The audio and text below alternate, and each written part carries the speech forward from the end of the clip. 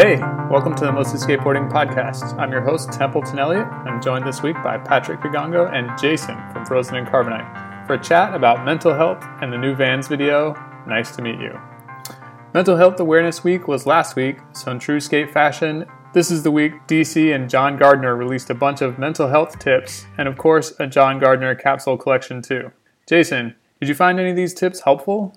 Yeah, first of all, shout out John, who I guess is the TM over at DC, and whoever else in charge made this video happen. Damon Way, is Damon Way still involved over there? I don't know. Anyway, yeah, there was a bunch of helpful shit in this video. First of all, overall, like Dr. Huberman said, I think he's a doctor, your body and your mind work together. Like, you can't just meditate and fix your mind. Like, all that shit works together. So that's why, next big takeaway, it's easier to talk to someone when you're doing something, you know what I mean? Like skating. That's why shooting pool, going to Dave and Buster's, shit like that is a good date, because it's way easier than, just sitting around, like, hey, how are you? Blah, blah, blah. You know what I mean? Like, doing shit. That's a big takeaway. Also, the third thing, at the beginning when you said, like, yeah, I thought once I went pro, everything would be good, but, I still felt the same way. It's kind of like wherever you go, there you are, Like, everyone thinks, oh, once I get this job, everything will be straight, like, or once I get this car, or once I hook up with this girl, blah, blah, blah. But you still have the same shit. Like, you're still the same person. You know what I mean? So you got to deal with it yourself. You know what I mean? So those are the three main takeaways, I thought. Good shit. Damn, I didn't even, pick up on the wherever you are, there, or wherever you go, there you are aspect of it. And I think that's, I don't know. I think I just had a breakthrough right here on the podcast. I've certainly had feelings like that, once this is over, things will change or whatever, and then they don't. And yeah, it's just me. It's just my shit that needs to get dealt with. Patrick, what do you think of all this mental health awareness? I think it's awesome. I think it's wonderful that we are getting to a space in skateboarding where we're actually starting to talk about not just jingoism around mental health, but talking about coping mechanisms. And I think the inclusion of Dr. Andrew Huberman was a really big help. I normally stay away from folks who pontificate on YouTube, but his channel is actually surprisingly wholesome, especially his discussions of routines and moderation.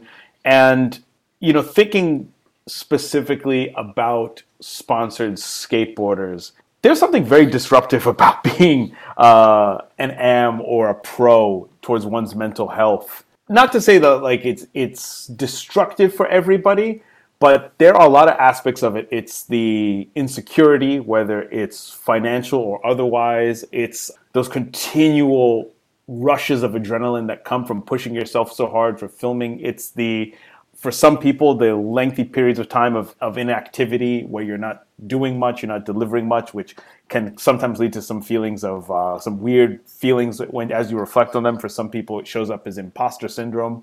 And I think we're just really starting to scratch the surface. And what's interesting too is that John was really awesome when he pointed this out, that mental health doesn't have a signature feature, that there's not some big tell that you can just look at somebody, a stranger that is, and be able to tell, that person is suffering from depression. It shows up in everybody in very, very, very different ways. And I was wondering for both of you, what is it about the moment right now that skating and professional sports in general, because in that aspect, skating is pretty much with the times and talking about a lot of these issues around mental health. Why now? Why are we just talking about this now? Yeah, good question. Maybe just with current events and whatnot, there's a lot more stressors out there. Yeah, it is kind of in the zeitgeist right now. Like that one tennis player, Naomi Osaka, I think, she dropped out of a tournament, for mental health or whatever. There are all these Instagram pages about self-care and whatnot. That's a phrase you see all the time. But it's kind of become like a corporate buzzword even. You know what I mean? Like at my job, they're always like, well, remember to practice self-care, blah, blah, blah. Yeah, it's like practice self-care, but I need this on my desk by the end of the day, so get cracking, buddy. Yeah, or just take some time for yourself. Just why don't you give us more paid leave? It's like, hey, my guy, you're asking a little too much. Right. But no, it just seems even in the NBA, when people were in the bubble, it was crazy like mental health stressor, like they're with their family all the time. So I don't know. It seems like a combination of shit, like mental health being like more acceptable to talk about, plus a bunch of stressors just out there, like current events, pandemic and shit that kind of all came together. What was weird was that there were people in the tennis world who were honestly, and tennis is so frighteningly retrograde, especially when it comes to the press. There were journalists, former players, practically screaming at Naomi Osaka, being like, "You've got a lot of nerve. You know how many people would kill to be in your position, to be one of the best tennis players in the world, and you're downing your racket because you don't feel well? What the hell is this?" And they don't seem to understand that, especially now with 30 for 30s, especially now that we have a much deeper catalog of sports documentaries where we get to hear people bare all and talk about being in some particularly stressful and difficult tournaments or games, matches, whatever. A lot of these mental health episodes, a lot of these challenges are not new. It's just that back then you just didn't talk about it. Or it would be like, for example, in baseball, they have the yips, right? Where all of a sudden, can't hit, can't pitch, can't nothing, you're just errors all day, every day. It's always been with us, but there's something that feels really, really good about the fact that this is coming into the public sphere. But like, how do you prevent this from becoming just a cliche and, having companies say like, oh, self-care, but like y'all said, like you have assignments, you have work to do, and basically they are always focused on the deliverables. Yeah, that's tough. Well, the way I see it on a day-to-day level, like you got to do what you got to do to take care of yourself, because your employer ain't going to do it. No one else is really going to do it. So, for example, you have to prioritize your mental and physical health, whether that's lifting or running or getting enough sleep, which sounds stupid, but it's really important as far as recharging your serotonin and shit. So just on a day-to-day level for the everyday person, it's just like setting boundaries with your employer or people who ask shit for you, and just being like, no, like, you know what I mean? Because if you're miserable, if you don't get enough sleep, you're miserable, you're no good to anyone. Oh, you know wow. what I mean? Or like if you're like been inside sitting at a desk all day doing whatever the fuck you do on a spreadsheet, got no exercise, like you feel miserable, or you're not gonna be as good, you're not gonna be any good to anyone. And like I 1,000,000% feel better and I'm more effective at my job if I go out and lift in the morning. You know what I mean? So you gotta do what you got to do to practice self-care.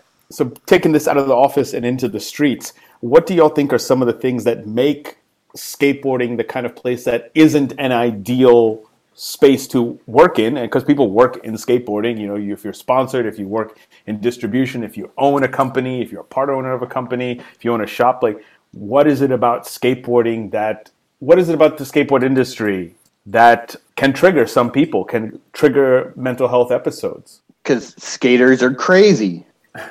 I think also, as far as like sponsored skaters, there's no set office hours, so you can fuck off for a long, long time before anybody notices. So you don't have that routine to keep you kind of in check, and you can go pretty far and nobody's going to notice or nobody's going to say anything. And skateboarding has like a pretty long history with like substance abuse and stuff like that, and is, really adept at marketing substance abuse. So, if you've got a problem, maybe you can just spin that into your personality and, put like a weed leaf or like some booze on your next graphic, and it'll probably sell really well. Yeah. Plus, like, I don't know what it's like to be a pro skater, but I would imagine there are crazy emotional highs and lows. Like if you land a big trick or something that's insane, come out with a video part, everyone's cheering for you, everyone loves you, then you might get injured, then you're kind of like solo for a while. So that's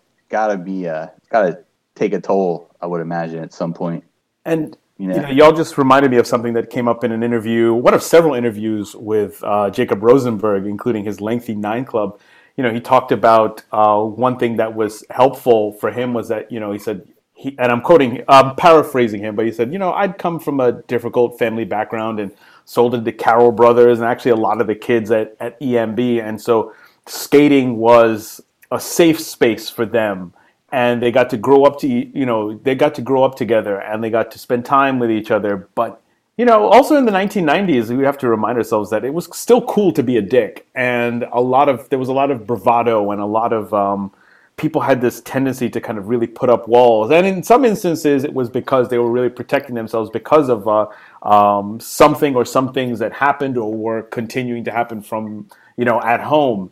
And I think that's something about it's a difficult subject. I mean, one of the great advantages of skateboarding is that you get to meet people from lots and lots of different backgrounds. You get to meet people from all over the world. But there is an element of skateboarding that does attract people who've got no place else to go, and that they find an emotional refuge in skating.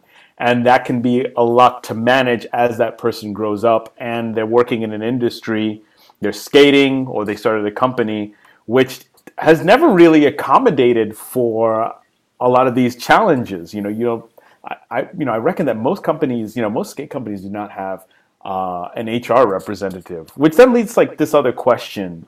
There's been a lot of talk in skating about addiction, and I know that there are some team managers who are trained in how to administer Narcan.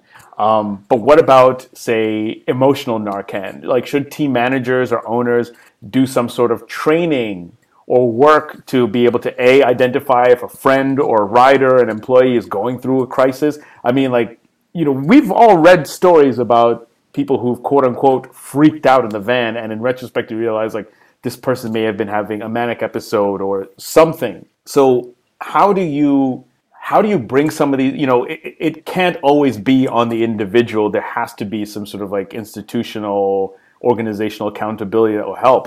What can skaters do given our limited means and training and such to, provide emotional Narcan to people, to provide that support, to be able to recognize a crisis? Man, I don't know. I do think that the team manager, it's kind of on them to look out for that kind of stuff. And like you said, there's probably not much training for those folks, about that kind of thing. So I don't know. Yeah, I think we just have to kind of look out for each other, which is a pretty inadequate way of doing things most of the time. Yeah, I don't know. Maybe because if you think about it, a team manager is a human resources position, right? You're managing, this sounds weird or whatever, but you're managing the human resources of the brand, And maybe it wouldn't be crazy to set some shit up where all right, you're the team manager, we need you to take this baseline HR certification or something, or suicide prevention training. They did it in my job. Everyone is, trained in a certain amount of baseline suicide prevention training. You know what I mean? Just something real simple. Because like you said, Bora brands, or I don't know if big corpo shoe brands have HR. They probably do. But on the van level, I mean, yeah, you're just like Sam Smythe, the talent manager, Yeah, that's a really, really great point, and probably something that's within the reach for even a tiny, tiny skate company. If you can afford to put a bunch of people in the van or send some people in the van, you might be able to do that. Because, for example, I imagine that most team managers know some first aid if they haven't received a formal first aid training. I mean, goodness, you're going to be the first responder before the actual a 911, an ambulance, or an EMT, whoever can get there. So shouldn't it be seen with the same gravity as I need to know how to how to respond to a head injury, or how to tie a tourniquet, or how to do chest compressions. It's just the same thing. It is, you're caring for people in this very, very, very, very limited space. And also think about it, a team manager is also sometimes out in the middle of nowhere with the skaters. So they're really you might be the difference between this person ending up getting locked up, right, for something going wild on the road, and being able to be hey, maybe we should send you home. Let's talk through this. Let's work through this, that kind of thing. But we still have a very, very long way to go. But I feel that would at least be a step to take. But what else? Can you imagine what Rodney Mullen must have been going through, driving the van with all those world dudes? Oh, that poor guy. trying to manage those personalities. Yeah, I think in general the team manager is maybe the worst job in skateboarding. Although, you get to go on the trips and skate all the spots without the pressure. But I think having to manage a bunch of skaters seems very difficult. But some people thrive on that. And I think that the people who do well at team management are the people who kind of have a knack for it and understand how to deal with people. So I think that they probably naturally have an inclination to be helpful in the way that people need to be helped. So maybe like a lot of what they're doing already would be what a professional would say, this is what you need to do to like help somebody out in a mental health crisis. No, I feel that. But then I guess then like the other question I have is, especially as we're getting more comfortable talking about mental health, I think one of the scarier things has been losing skaters over the last few years. I mean, going back as far as I can remember, losing skaters to suicide, people who've chosen to end their own life.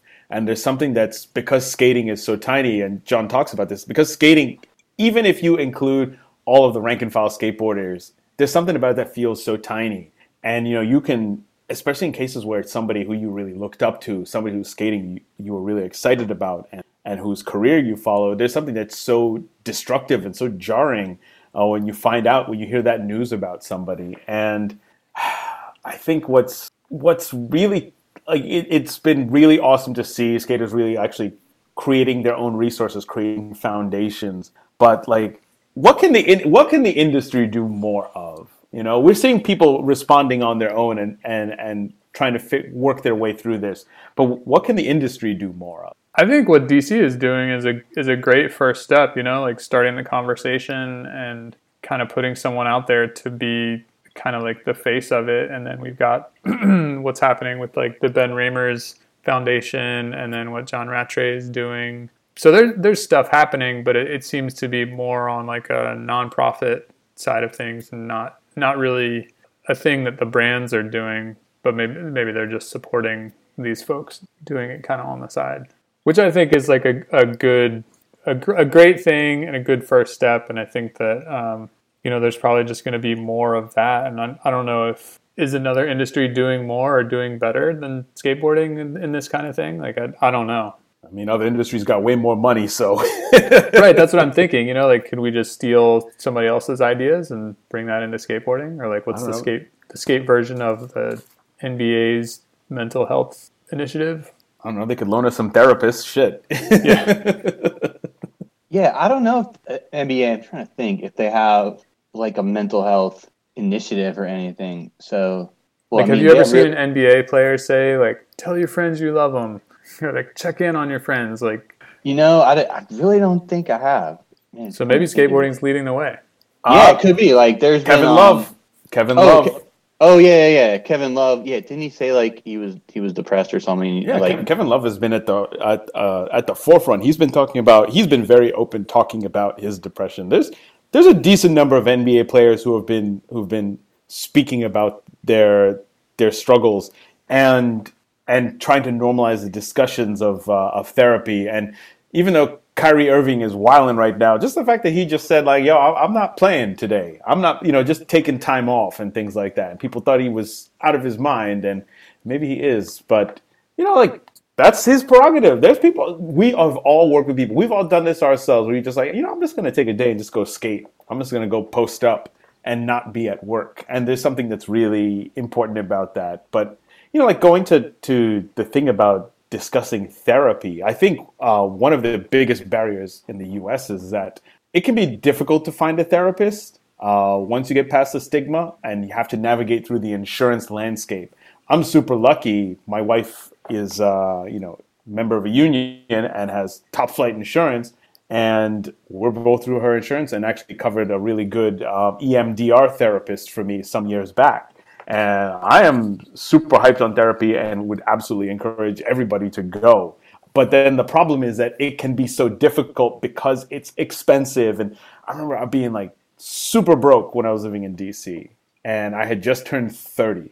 And basically it was one of those, I woke up and realized, what the hell am I doing with my life? And, I saw a couple of different therapists. One was talk therapist. The other was cognitive behavioral therapy. And it was that therapist who had pointed out, so it's like, really, it's less depression and more adjustment disorder. Adjustment disorder basically being anxiety and depressive symptoms in a reaction to something that's happening. At the time, I was working at a really, really stressful job and had definitely overcommitted myself, like in terms of extracurriculars, namely like being in a ton of different bands and DJing and being, basically not getting enough sleep.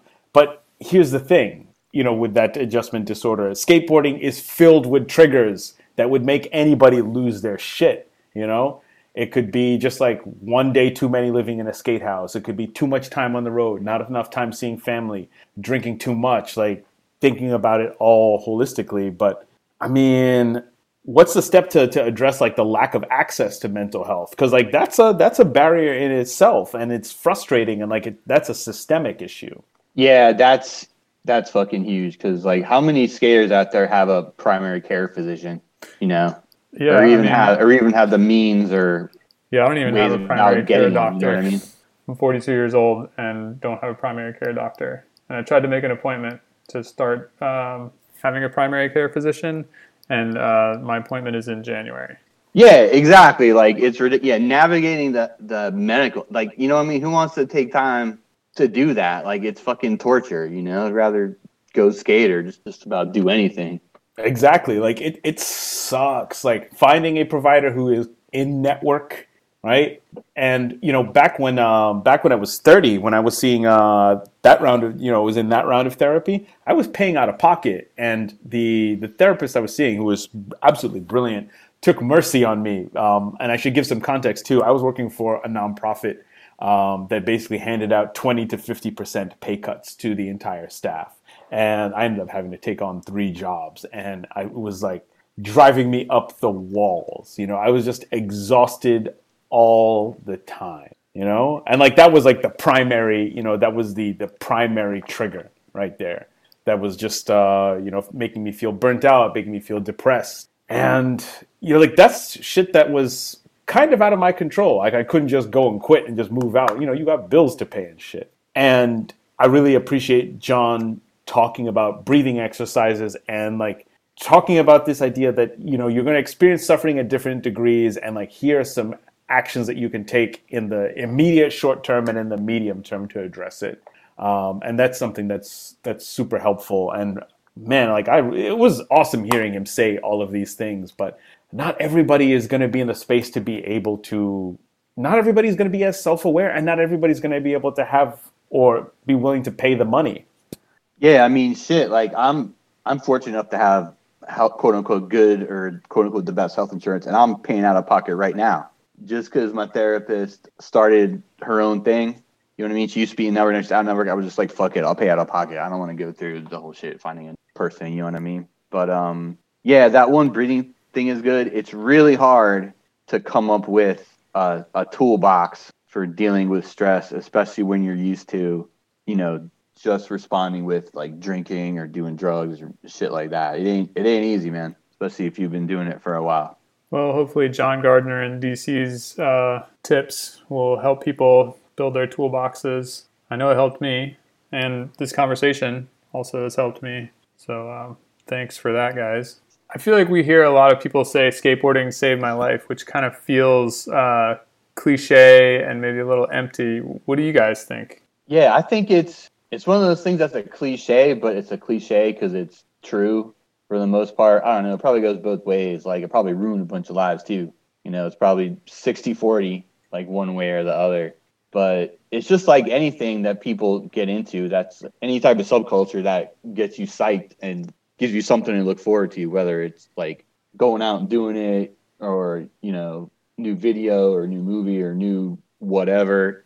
You know what I mean? I think like, I don't know who said this. Like, it was probably Rockdacon. Shout out Rockdacon. But like, if Mike Carroll hadn't been into skating, he would have been a rapper or something like that.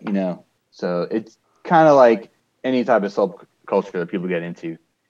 That just gets you psyched. Most people don't have that. Most people don't have something that gets them psyched like skating does. I don't know, like football or whatever. I don't know. But what do you think, Patrick?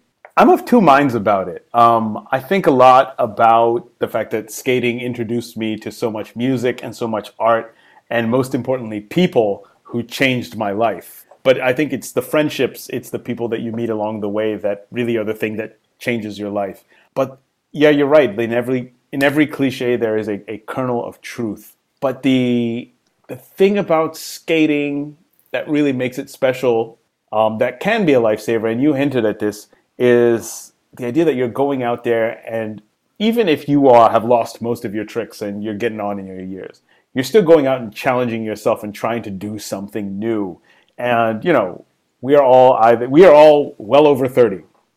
And a lot of people our age are in a routine that does not challenge them that much. There's plenty of people who are, but there's something about picking up your board and going someplace, going to a new spot, going and skating something different. It opens up other parts of your mind, and there's something so refreshing and so awesome about it. And it feels like your own little secret. You're part of a secret club. Skateboarding is going to continue to get bigger and bigger and bigger, and yet there's something about it that just feels so personal. And I think that's maybe where that idea that people say it saved their life come from, because it almost feels like everybody comes to skating in a different way. You're not just like, oh, I was playing it in gym, or oh, I picked a team and I moved on. Like, everybody comes to skateboarding in a different way. So maybe it saves your life because you feel as though you get to shape your own narrative around skating. Everybody's skateboarding story is different. Everyone's skateboard story is unique. You can even get two pros who started skating at the same time, and you do a joint interview with both of them, and for each one of them, it's going to be so different. And there's something very beautiful about that. And I think also just the fact that, like, you get on a board and you're pushing down the street, that shit is cool, man. Yeah, nothing like it.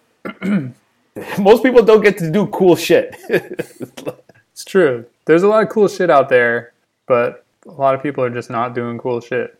Yeah, what do people do, like Brazilian Jiu-Jitsu, like Muay Thai? That shit is cool too, I guess. Oh, yeah. Also physically challenging, too. But, like, skateboarding there's something, I don't know what it is. There's just something about it that really pulls you in, and it's super personal, and you really can kind of make your own way about it. So and also I think also probably like that feeling of being able to track growth and progression, and it's like, it's all on you, You skate with your friends, you skate solo, but ultimately, it's you who's learning the tricks. It's you who's getting comfortable. It's you who's challenging yourself. And that's a hell of a feeling. And that's, it can, in certain instances, it can be a thing that saves lives. And also, for people for whom skateboarding allows them to see and do things they never thought they would have dreamed of or could never afford. I mean, yeah, that's huge. I mean, still the way Stevie Williams tells it in that ESPN documentary from a few months ago. That shit was ill. Like, the way he talks about it, he's like, yeah, I would have ended up, back in Philly doing some not great things, and now I'm able to do this. I'm able to live this amazing life. Yeah, it's like the doctor said in the video, like, that feeling of landing a trick and riding away from it is really hard to replace. It's better than any drug or fucking anything. I think, not like I've done every drug, but you know what I mean. Yeah, seems like it'd be better. Well, my drug of choice is skateboarding. It's my anti-drug. Last night, Vans dropped a few pills. Fuck, I don't know. Dropped a few pills. Oh, shit. Last night, Vans dropped Nice to See You, a global Vans video with a full part from Nick Michaels setting things off and Chima Ferguson taking the curtains with a 2-song banger of a part. Patrick, let's start at the end. What did you think of Chima? That's a Sodi part if I've ever seen one, real talk. Do you think this is the beginning of a Sodi campaign? It's kicking it off. You guys smell that in the air? Yeah, what's that? What's that smell? What's that funk? It's Sodi season. Woo, baby. Yeah, I mean, come on. It's edited by Greg Hunt. He's skating to Bobby Womack and Dusty Springfield. He's got his kid. He's got his dogs. Like, this was like, damn. Like, it's one of the weirder things about the real team, that it's so stacked that there's so many good skaters on that team that you forget. Like, Chima's been there for a minute and he's still amazing. And first of all, that kickflip, the stair set with the fence in front, oof. Damn, like his blindside back threes, right? He is amazing. And also, first thing I thought about, just watching how beautiful everything looked. Like, we need to have a moratorium on filming parts in California. We need more parts filmed everywhere else. Just like 2022, no more parts in California. You got to go someplace else. Like, it was just like a breath of fresh air. I loved all the Australia footage in there. It was great. And also, like, I like the fact he was rocking rocking a Quarter Snacks hat. Shout out to Snack Man. I mean, Jason Templeton, what'd y'all think? What'd y'all think about Chima's part? Do you think it's SOTY worthy? And were you also as frustrated as I was to hear Nick Michael skating to Sunny Day Real Estate? Because this is a trend that I am not liking. Well, we'll talk about the music supervision later.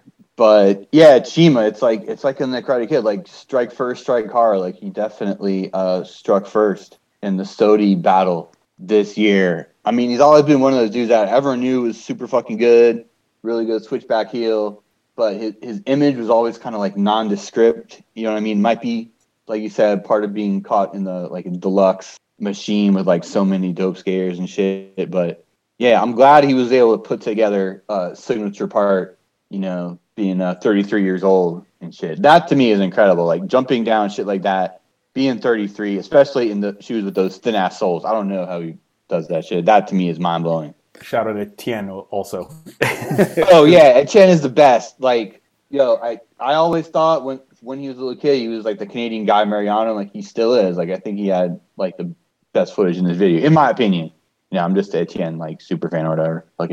He did have good footage for sure, and I think his footage was in Dustin Henry's part, and I think that this is probably Dustin Henry's best footage. I think he leveled up with this part. Yeah, you can definitely make a case for that. He's been a ripper for a while, everyone's favorite Canadian and shit. So yeah, for sure, it's probably better than his last Alzheimer's part was fucking sick too. He's on Alzheimer's. Yeah. Yeah, I feel like he was just skating faster and more aggressive. Yeah, for sure. The thing is, as Alzheimer's part, have a lot of manuals and shit. This time, yeah, definitely more fast, big ollies and shit, a little more aggro. Yeah, it was a little more aggro. That's a great way to put it. But yeah, Chima's part, super good. He gave me Reynolds vibes. I think the clothes that he was wearing, the way that he was landing, some of the tricks, had some frontside flips, fakie varial heel down a big set. Gave me Reynolds vibes, in the best possible way. Yeah, same here. Just the way he landed and shit, so light-footed. A lot of times when people skate, jumping down or jump down big stuff, it looks like their whole body's gonna explode. He looked like he was just kind of just gliding. He was, ollieing that ginormous triple set or kick flipping over some crazy railer shit. So yeah, definitely a Reynolds kind of vibe there. Oh man, his part was so good. Actually, and it's also fun. It's funny for me because I did not grow up on American oldies, so I know nothing about American music before 1960. I mean, I know names and such, but my parents were never playing that. And so his part reminds me of CBS FM in New York, which those of you who know, it still sounds like it's coming from a tin can, and it's so weird because at some point, they're going to have to start playing rap music. So you're going to have all right, and that was a classic by the Notorious B.I.G. This is CBS FM, New York. Yeah, it's funny how those stations, a lot of them just don't age. They just have, they're just playing the same music over and over and over. So maybe they'll never get Biggie on their airwaves. Yeah, that Marianne Faithfull song was pretty... No, it was Dusty Springfield, not Marianne Faithfull. Yeah, it was good. It had the epic vibes that you need for that kind of skating. Mm-hmm. And speaking of dust, there was a little Dustin Henry in here. Dustin Henry, first of all, showing off. He's recently been spending a lot more time talking about his First Nations heritage, and it was what a part, including that part of his life, and also damn, Alzheimer is another one, another team, very, very, very, very, very good, stacked, and then also on the Dusty tip.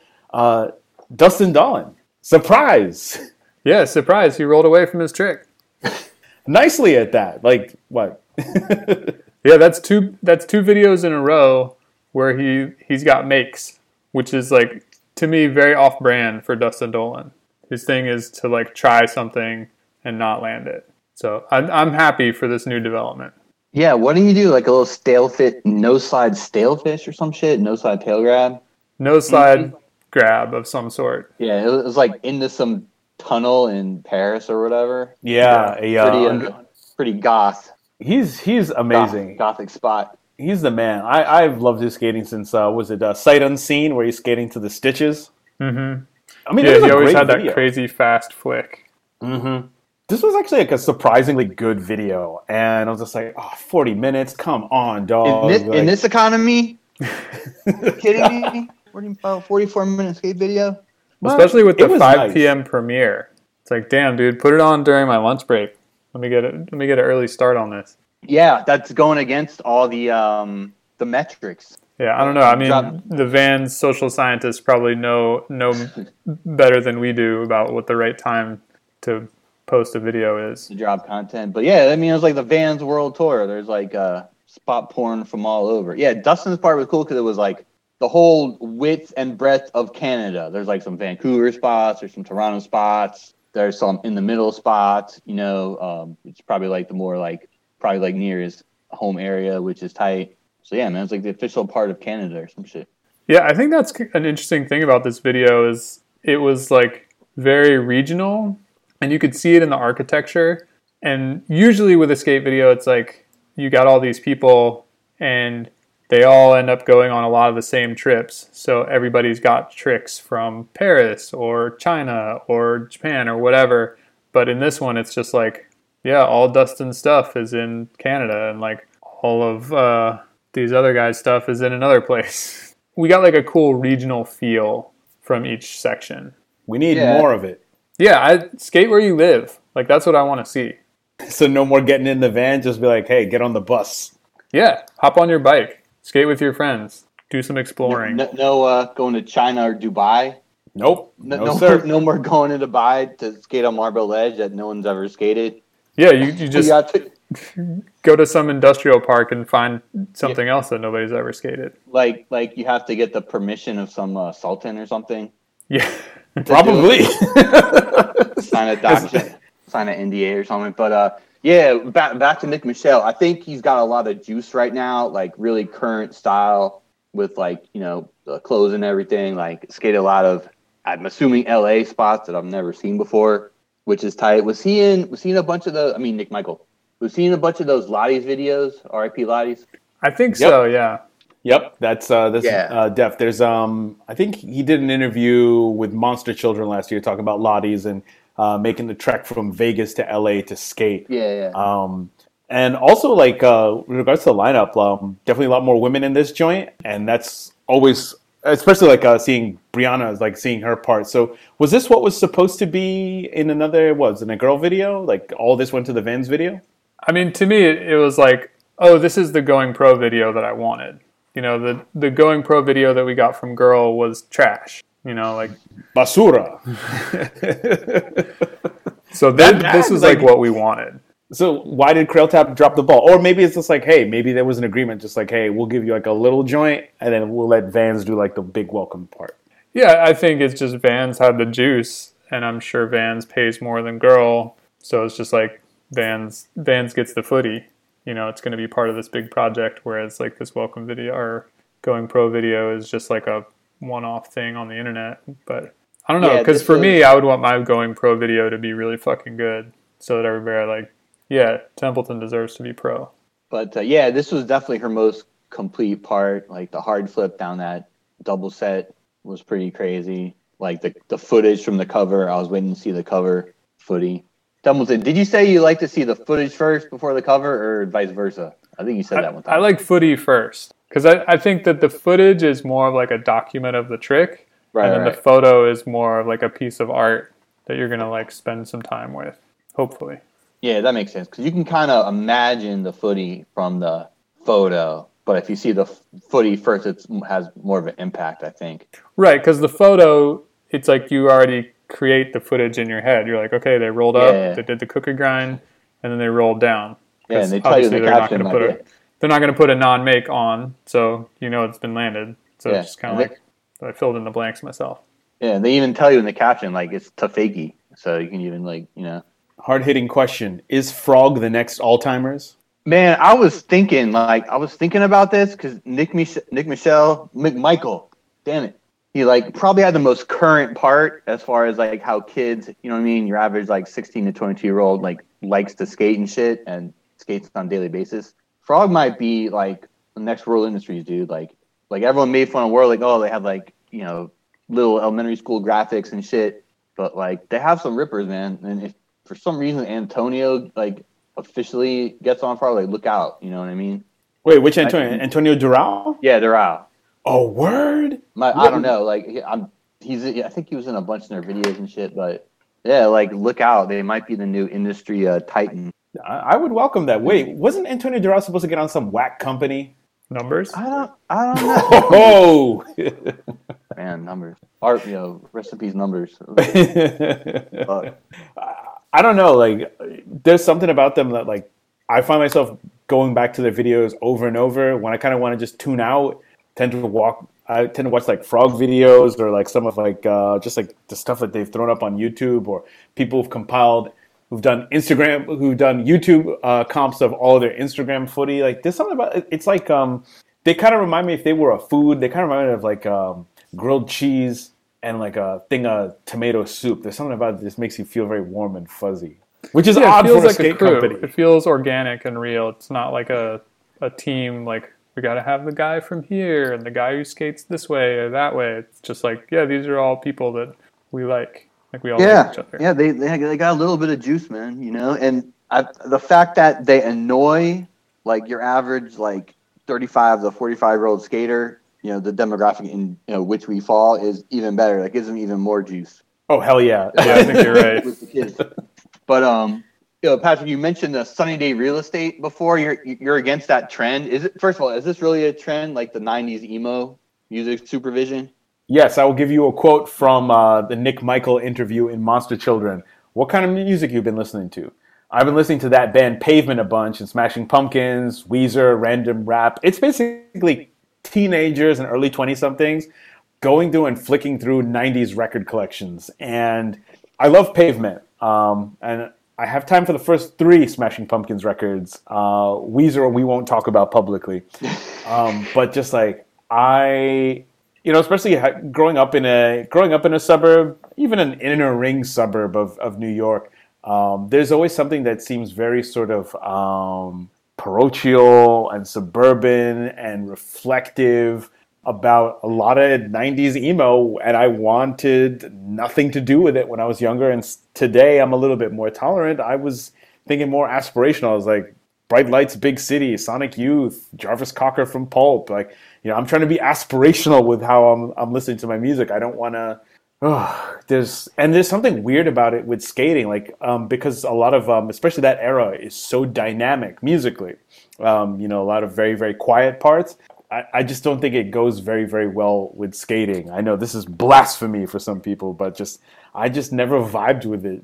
Templeton, Jason, I was like a hardcore kid / emo kid at the time, so I fucked with all that shit, like Sunday Real Estate, Mineral, Christie Front Drive, Promise Ring, all that shit. So I love this trend, actually. It kind of takes me back to that era. Like that one Hot Water Music song in the, I guess it's a part, like the montage with that channel or whatever. Like that shit was rad, dude. Like it had a little like aggro vibe. Like those other songs, I think it was half Japanese, like it was kind of twee, like, you know what I mean? Like skating's best when it's aggro, in my opinion, or skating music supervision. So I fuck with that song heavy. So I for one welcome this trend. I don't know. The twee thing makes me feel weird because it's like almost like we're once again in this twee space again. And I remember some years back when all the Brooklyn bands were basically trying to sound like Sarah Records from the UK and trying to sound like the Pastels, who are from where are they from? They're from Scotland. Shout out to Stephen Pastel. And just a sort of like fringe haircut, like shitty guitar playing and lyrics that don't make any goddamn sense. Like I have a lot of time for the first wave from the UK, but like I don't want to hear. If I want to hear bad guitar playing, I don't know. Like it's and I mean like we're to the point where just like y'all couldn't even take 5 minutes to tune everything. Goodness, I just don't think it works with the way that a lot of people skate. And I don't know, maybe that's just me being mean, but I mean, like Templeton, what do you think of the music? I liked it.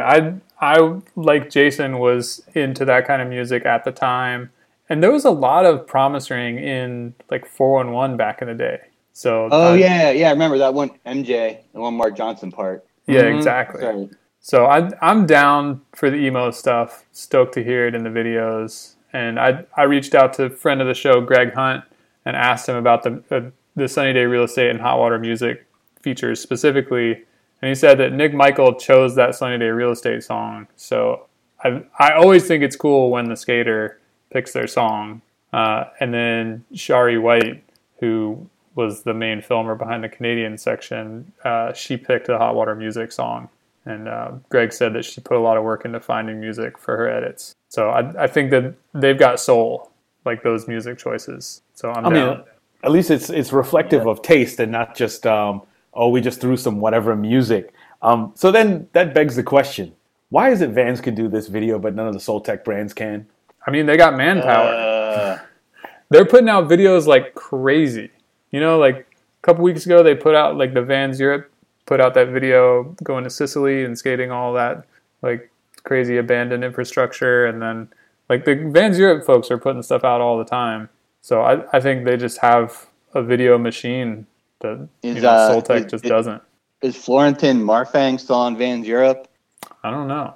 He's no idea. Whenever I see him on Instagram, he's still skating the same type of like Vans Cupsole from like 2002 or something. Sick. Saved all his boxes. Yeah, shout out that guy. Still He's doing so it good. in Barcelona somewhere. It's like it befuddles me that Etnies could be doing videes like this. What do you I don't mean? think They Eddie's just has the juice. They don't have like the creative folks. They don't have the vision. Like who even is on Etnies? There's like a lesser McClung probably, and then there's a McClung. Who else? That other Canadian that does TJ Street Rogers? Vegan. No, he's on Ez. That part that he put out recently was fucking good. Oh yeah, it was like all VX or something, or it looked like it was VX. Yeah, I think No Music also. Yeah, he has really good pants too. Yeah. Mm-hmm. Yeah, I mean, like, wait. They got Chris Jocelyn. Like, come on, like. Oh yeah. Give him, and also Nassim Lashub. Why don't put them two in a part together, something like that? Like, come on, like even like one more Sheckler part, and put some cool music in there too. Yeah, Sheckler part would be probably amazing. Man.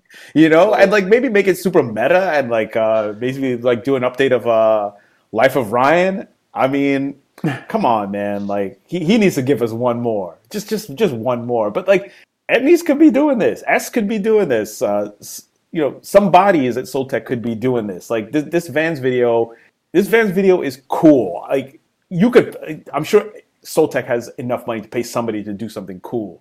But I don't think Soltech is attracting the right people. Like they might have enough money, but the people with the vision are like, I don't want to make an Etnies video. I want to make a Vans video or a Nike video. So I think that's the issue. So they need a middle. They need somebody in the middle, like a vibe consultant to come in and get things right, to bring in those creatives who will take them to the next level. Like that could be a job, right? In skating, like I said, vibes. I help people come together for the vision. It's a brand consultant. Exactly. That's a real job. Maybe the Mostly Skateboarding branding agency can take that on. But I'm talking about change management. I'm talking about the whole organization. Theoretically, if they came out with like a trilogy type thing and just had a part with like the dopest people, like a Wade part, a Jocelyn part, America just came out with the video, so just like a combined Etnies video, just like the dopest people, all the Euro kids. It might be something. See, you're giving away jewels for free. You should be charging. You should be charging for this. That's a little taste of what you get from the Mostly Skateboarding Creative Agency. First one's don't free. Take our word for it. Speak to another satisfied client. But Vans is so ridiculous. They didn't even have Gilbert or who's the other guy, the 50s guy, the greaser guy. That doesn't narrow it down. No, it doesn't really narrow it down. Jason Adams? No, not him. Oh, Elijah Burrell. Yeah, Burrell. Yeah. Well, they just put out a video like not too long ago. Yeah, true. All right, okay. What was that, Patrick? Pictures. I haven't seen pictures of him recently. Is he a greaser now? I think his current vibe is more like cholo. Is that an offensive term? Can I even say that?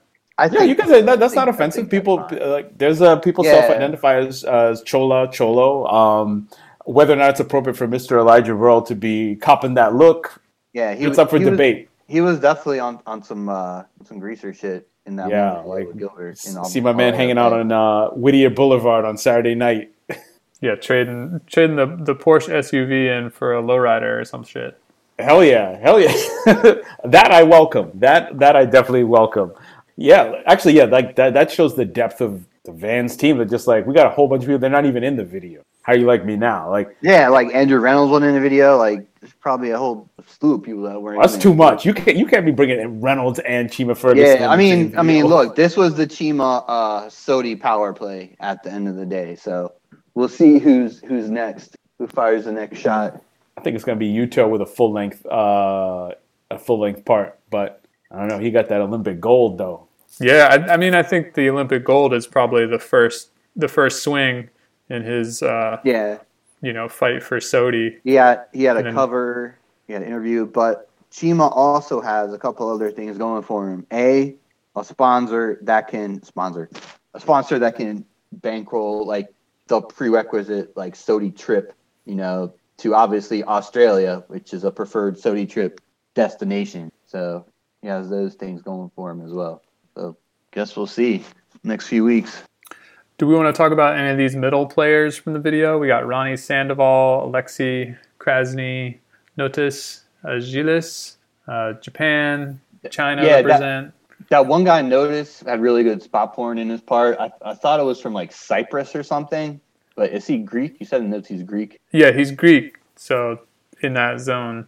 Yeah. You can kind of tell from like the just from the marble and shit. Yeah. Shout out to Japan. I'm loving all the new Japan footage that's been coming out over the last, I guess, year and a half. It's sick. Was it Daiki Hoshino?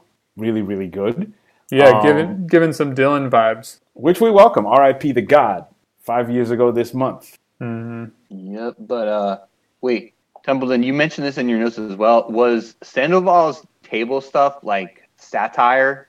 I think it must have been. It was subpar. But I don't know, because he also had that fake Yali down the big four, which was like, that was like a gnarly trick, but also like a gnarly trick for like one of my homies when we were at our best, Like, yeah.